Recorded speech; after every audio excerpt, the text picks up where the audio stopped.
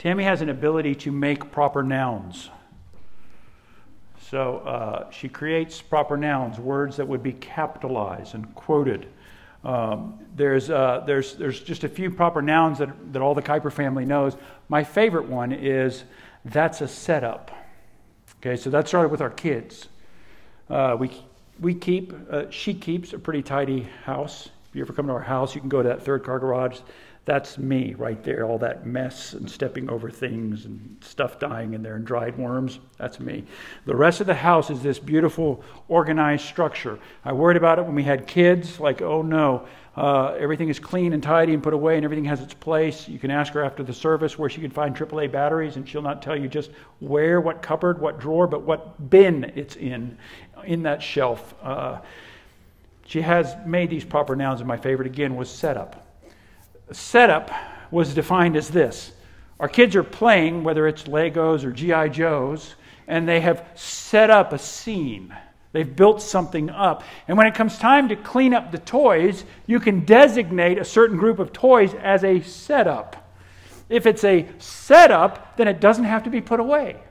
So, of course, our kids were brilliant. Mom, this is a setup. No, that's not a setup. I remember one time Anna, it was her turn. Anna, put this stuff away, but Dad, that's a setup. I said, honey, that's a trash setup. And she started crying, and she couldn't talk very well. She said, it's not a trash setup. It's not a trash setup. Her proper noun. The proper noun, though, that I liked the most, that Tammy coined out of Proverbs, was iron friends. She would talk to our kids all the time because we moved more than we ever wanted to. And we would move to a place, and Tammy would say, boys, do you think that's going to be one of your iron friends? Is that just a friend, is it an acquaintance, or will it be an iron friend? Now, it's special to me because those of you who know me know that this week I flew out to Virginia after I preached in St. Louis. I flew out on Sunday, and I spent 5 days with buddies I've known for 25 years. And for the last 20 years, we've taken 1 week in November. We love to hunt and fish. We've taken 1 week of November, and we spent that time together. And as we spend that time together, we catch up right where we left off. We talk about our wives, our churches. Those two guys are both ruling elders in the Presbyterian Church in America. So when I planted and when I went to different places, it was so nice to have guys that were ruling elders in a church that I could come and I could unload. And they knew me. They knew all the things I loved. They knew my frailties. They couldn't fire me. So I was able to just tell them, I hate this, I don't like that, this makes me mad, I've been slacking off here. And it was just this wonderful community of iron friends. And it's just grown that way, and it's taken 20 years. This year, if they're watching, they'll probably wouldn't deny this. This year, they were the needy ones. And I remember telling before I went, I said, Tammy, I'm so excited about this time because I don't feel like I'm broken or I'm worn out or I'm sad or I need to be encouraged. I said, it's just going to be fun, man, because usually I'm there, I'm like, oh, I don't know about this. We're running out of money here. I don't know about this. I'm dealing with this in Presbyterian, and it's always like, I always feel like I'm like, hi, guys. And it just so happens that both of these men were dealing with some really heavy stuff. And on Thursday night, as we were talking through just some deep heartbreak, I looked at him, I said, this is why we've been meeting for 20 years. We've been meeting for 20 years for this. They're my iron friends. Now, the proverb that we read, it doesn't necessarily say that an iron friend is always good, but it is encouraging us to think about that community. As one man will sharpen another, so iron sharpens iron. And as parents, when we'd ask our kids that, we were in effect saying, be careful, son, be careful, daughter, who is your iron friend, because they will change you. Every parent wants to think that their kid's the leader, and their kid's the one's going to, there's got to be some people that follow. And it happens usually both ways. You're sharpening someone else and you're being sharpened. And so that's the title this morning, Iron Friends. That's where it comes from. Our context again in Proverbs has been a father passing on to his son all the wisdom that he can muster, taking various sources, arranging it in such a way that it could be read. One could be read every day, and most of the important things that were done were repeated in proverb after proverb after proverb. And so we are, for these last two, we are just taking a couple of topics. And so this morning's topic is accountability, community. So Proverbs 18, I'm going to read the first two verses of Proverbs 18. I would like to have read all of Proverbs 27, but it's long, and for the sake of time, we'll just read Proverbs 27, verses 6, and then 10 to 17. So Proverbs 18, this is the Word of God. If you're able, please stand for the reading of God's Word. Proverbs 18, whoever isolates himself seeks his own desire. He breaks out against all sound judgment. A fool takes no pleasure in understanding, but only in expressing his opinion. Psalm 27, verse 6. Faithful are the wounds of a friend, profuse are the kisses of an enemy. Verse 10. Do not forsake your friend and your father's friend. And do not go to your brother's house in the day of your calamity. Better is a neighbor who is near than a brother who is far away. Be wise, my son, and make my heart glad, that I may answer him who reproaches me. The prudent sees danger and hides himself, but the simple go on and suffer for it. Take a man's garment when he has put up security for a stranger, and hold it in pledge when he puts up security for an adulteress. Whoever blesses his neighbor with a loud voice rising early in the morning will be counted as cursing. A continual dripping on a rainy day and a quarrelsome wife are alike. To restrain her is to restrain the wind, or to grasp oil in one's right hand. Iron sharpens iron, and one man sharpens another. The grass withers, the flower fades. The word of our God will stand forever. You may be seated. In the height of the British Empire, Admiral Lord Nelson, actually he was a vice admiral in the British Navy, highly decorated, he remarks this about the men he commanded. It's late 1700s. Every sailor is a bachelor when beyond Gibraltar. You know what he was saying? Every sailor is a bachelor when beyond Gibraltar. He was saying once he leaves, they leave the confine of their community, their city, their country, they become different men. Once wife, family, church are not watching them, once they get on the ship and they leave and it's just a bunch of other sailors, all of a sudden they're bachelors. They are living as though they have no commitment, as though they are not married. John Newton, the slave trader, late 1700s, before his conversion, was a man who was known to be a gentleman at home, but was vulgar and abusive while away. Once saved, he of course wrote Amazing Grace. But he would say in his memoirs that he was only needed an ounce of anonymity, and he became a whole different person. And I find it interesting that in our society, and I think it's quoted in your bulletin under that first passage of visibility, that we are a society that has the ability to see everything. So on my phone I have Life 360.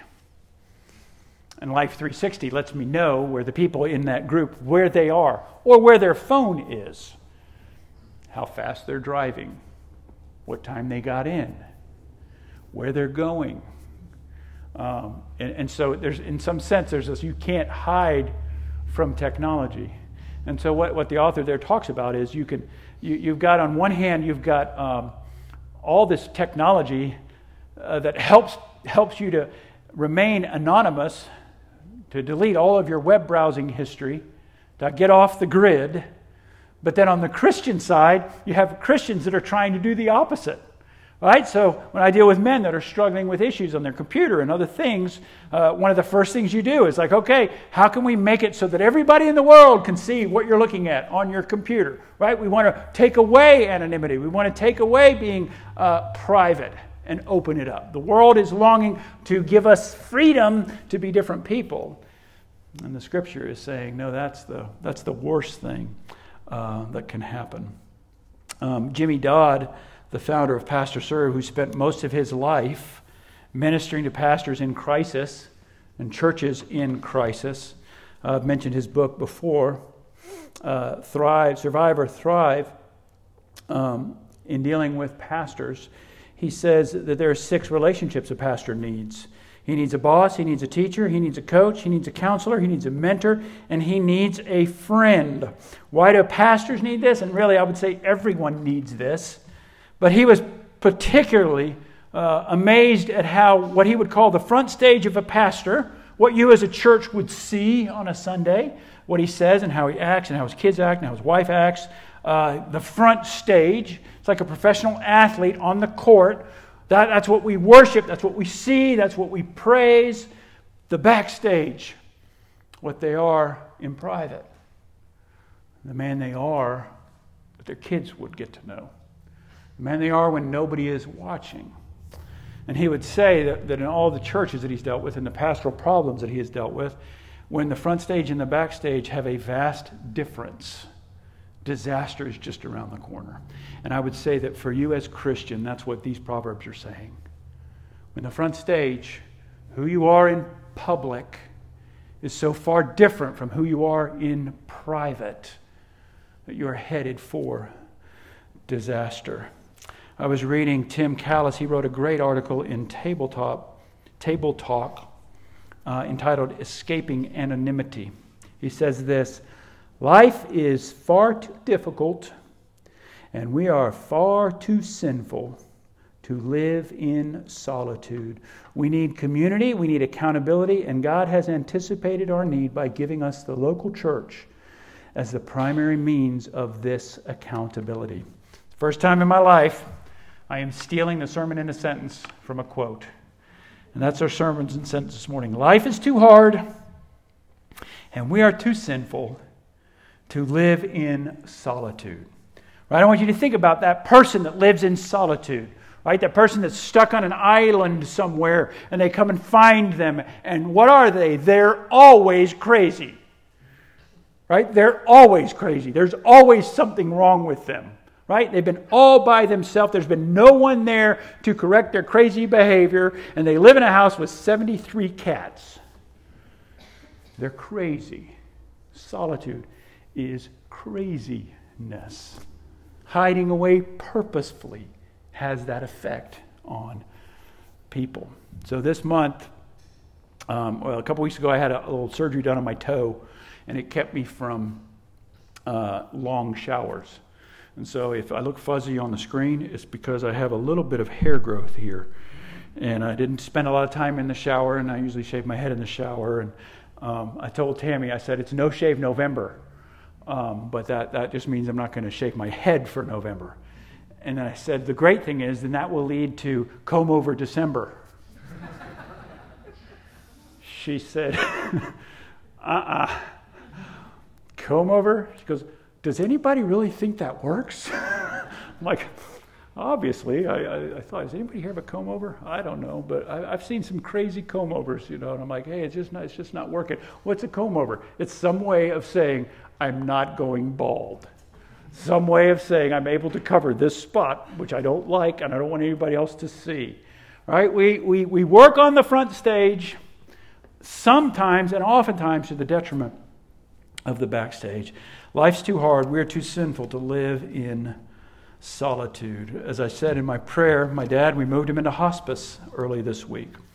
This last week, I dealt with painful breakups, loss of life, loss of jobs, major issues in churches and their sessions, wayward children, and able to help, able to listen because of the years in community. So what do we need?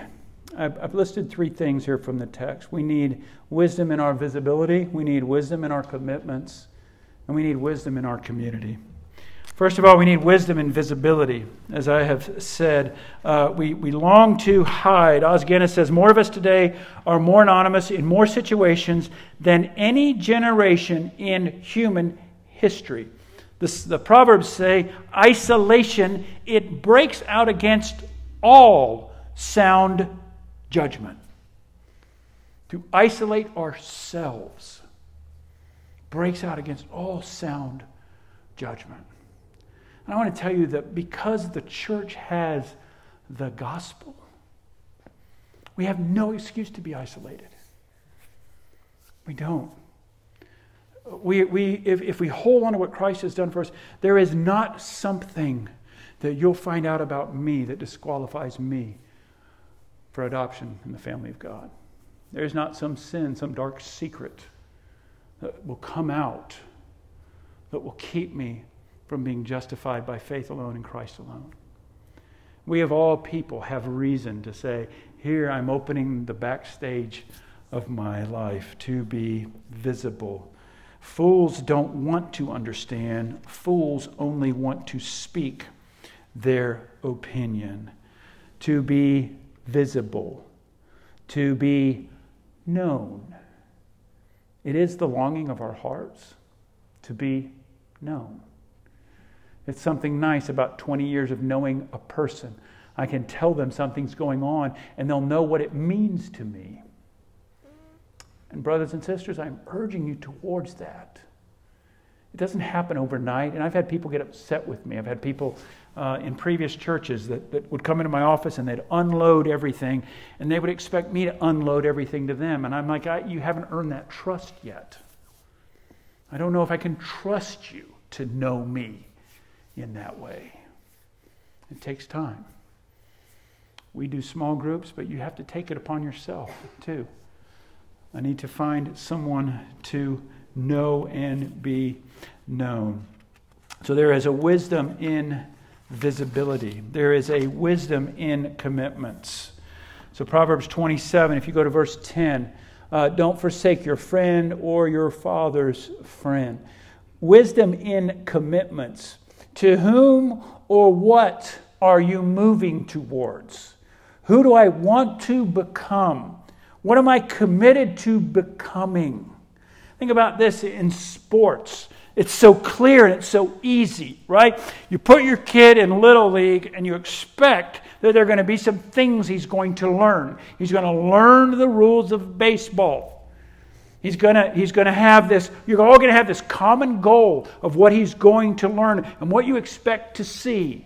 Your boy plays football. He goes to the weight room. There's an expectation. He goes to the weight room because he wants to become stronger. He wants to become faster. And there's such diligence. There's metrics. I remember when my boys played high school football. I mean, everything was measured. Weight, how much you lift, how fast your 40 is. Personalized developmental plans. Oh, if we put that into our faith, wouldn't that be wonderful? It'd be wonderful if when the new year rolled around, we had a list of spiritual goals. Now, we live in grace, and so sometimes we think that, that's too works righteousness. That's too legalistic. We don't say that about other things, do we? I'm going to go to work 5 days a week. Oh, you're going to be legalistic about that? I'm going to eat breakfast. Really? Sounds like legalism to me, right? And so we fear that, but spiritual disciplines. I want to be more in prayer this year. So you know what's going to happen Monday? Monday, Mark is going to get on the scale. Why am I going to get on the scale? Because in January, me and the boys, we all decided we could lose about 2 people. And we all knew that we could lose about 2 people for a long, long time. And we just didn't do anything about it. And so as we talked about it, it's my sons and my son-in-law. We have this little group chat. We set up our goals for the year. You know, what do you want to accomplish this year? In December, what do you want to look back and say that you've done? And we gather them around physical and spiritual and relational. What books do you want to read? And so on Monday is the day that we all log in. And I didn't need to learn anything about my weight. I've dropped about 45 pounds this year. Went to the doctor. She said, "How did you do that?" I said, "There's a secret, ma'am." Lean forward. I ate less. I exercised more.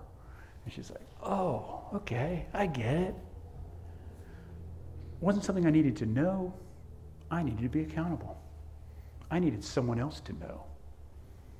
I needed someone else that cared for me, that I was willing to say, "Hey, boys, it's a bad week." I've already preempted them for my week in Virginia. I sent them pictures of the chocolate chip pecan pie that a lady made for me. I'm like, "Guys, I've got to eat this whole pie." Right? But some of those things are not going to happen unless we decide, how do I want to go? Where do I want to grow?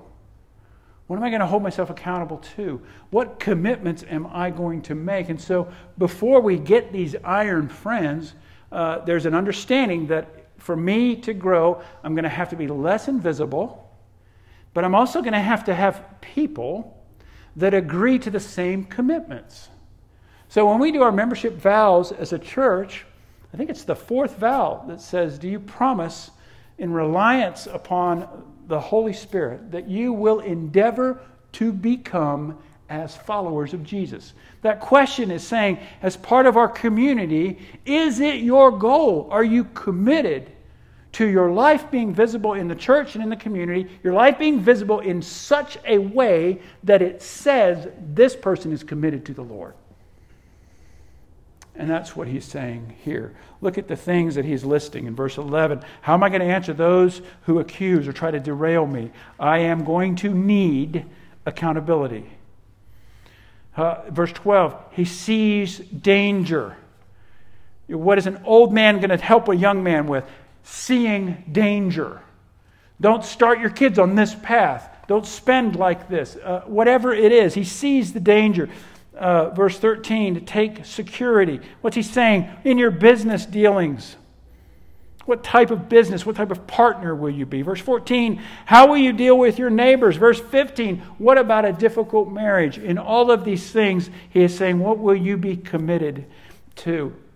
I put in your outline an interesting quote from Randy Alcorn that he writes in the Treasure Principle. I think it's in, is it up here? No. It's increasingly common for Christians to ask one another the tough questions. So I'm saying this is the minimum. How is your marriage? How have you been spending time in the world? In the Word? How are you doing in terms of sexual purity?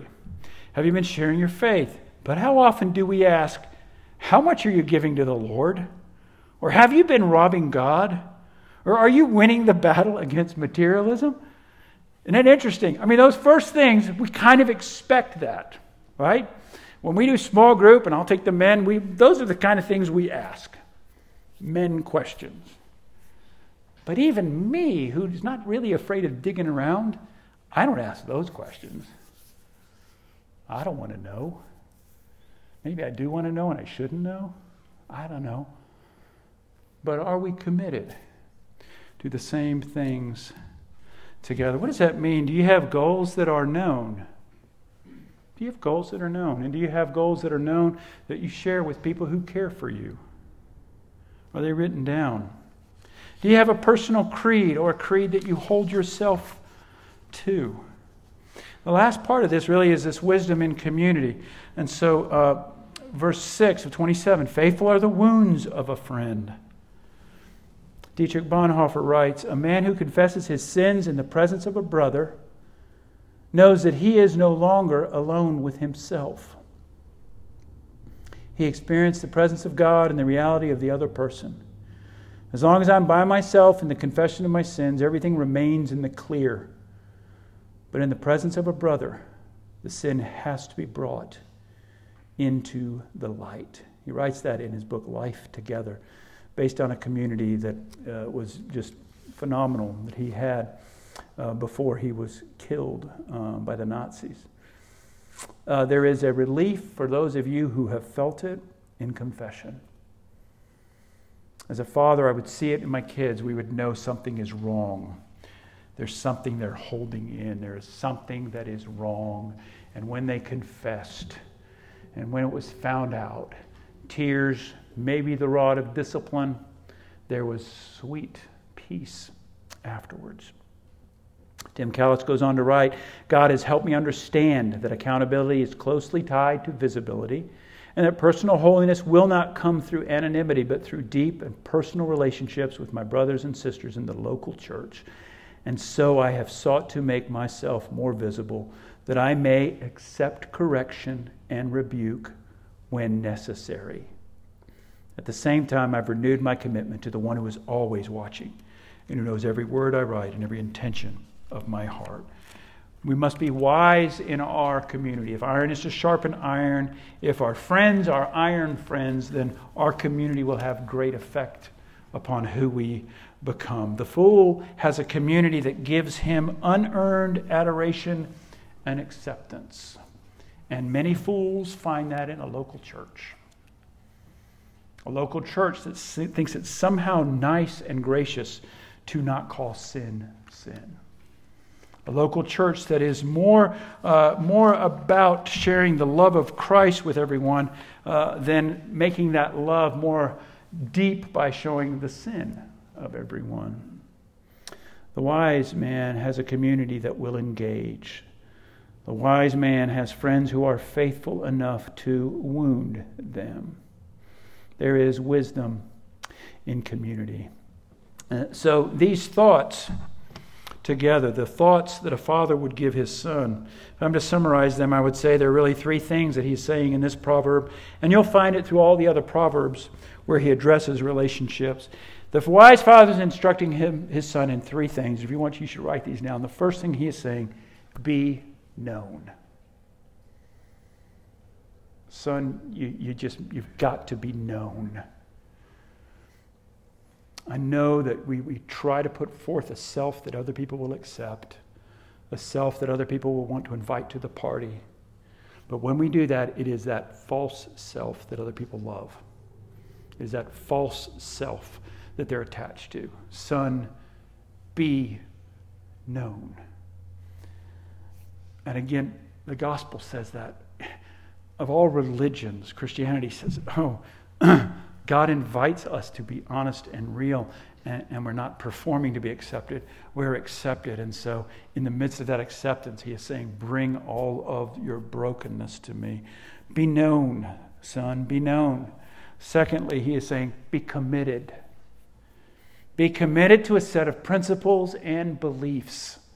I call this the personal creed, a statement of faith. Be committed, he says, to these. Be committed to becoming a better man in the backstage, a better woman in the backstage. Third, be in community with those who share the above. Be in community with those who want to be known. Be in community with those who are committed to a set of beliefs and principles. My hope is that our church is known as a community that's committed to the gospel, a community that's committed to one another, a community where iron will sharpen iron and where the wounds of a friend are seen as blessing and love, not as nastiness. As we move towards communion, I think of what we have before us, right? It's God saying, I know you. I know you need this. I know that you need to eat the bread and be reminded that the body of my son has taken the place of your body. His good works have taken the place of your failure. God knows us. As we take communion, we realize He's also committed to us. What greater commitment can He show than giving His own Son? And we know that He is with us. I am with you, He says, even to the very end of the age. I know you. You have to have this. I'm committed to you. Here's the body and blood of my Son, and I am with you, even to the very end of the age. Let's pray. Father, we thank you for your word and the wise words that have been passed down to us. We pray that we would know them in the depth of our heart, Lord, that you would help us to be a church where one can be known. To be a church, Father, where the gospel gives freedom. Pray, Lord, that we would be a church that is committed to your truth and to your gospel, that celebrates it. We pray, Lord, that we would be a community where people are marked by it. That those who spend time with the members of our church are changed for the good. Little by little, sinful responses and behaviors are dealt with, are shared, and then the celebrations, the victories are shared one to another. Hardships are shared. Loss is shared. Yet in the midst of this, there is this growing reliance upon your grace. Father, we don't like to be known at times. We're afraid of what people might think. We like it when people think we're much better than we are. We think at times by the evil one's suggestion that if people knew who we were, what we struggled with, that they wouldn't want to be friends with us anymore. Oh, help us, Lord. And now as we take the bread and we take the wine, Father, will you remind us that we are dearly loved as we are, but we are not left as we are. That part of this sacrament is a reminder that we can throw off all forms of self-righteousness and cling to our Savior. And indeed, whatever your Spirit shows, He intends to remove the stain and the guilt of our sin. May you be glorified in this. And may we, with renewed hearts, Father, move towards one another in deep and lasting relationships. We ask in Jesus' name. Amen.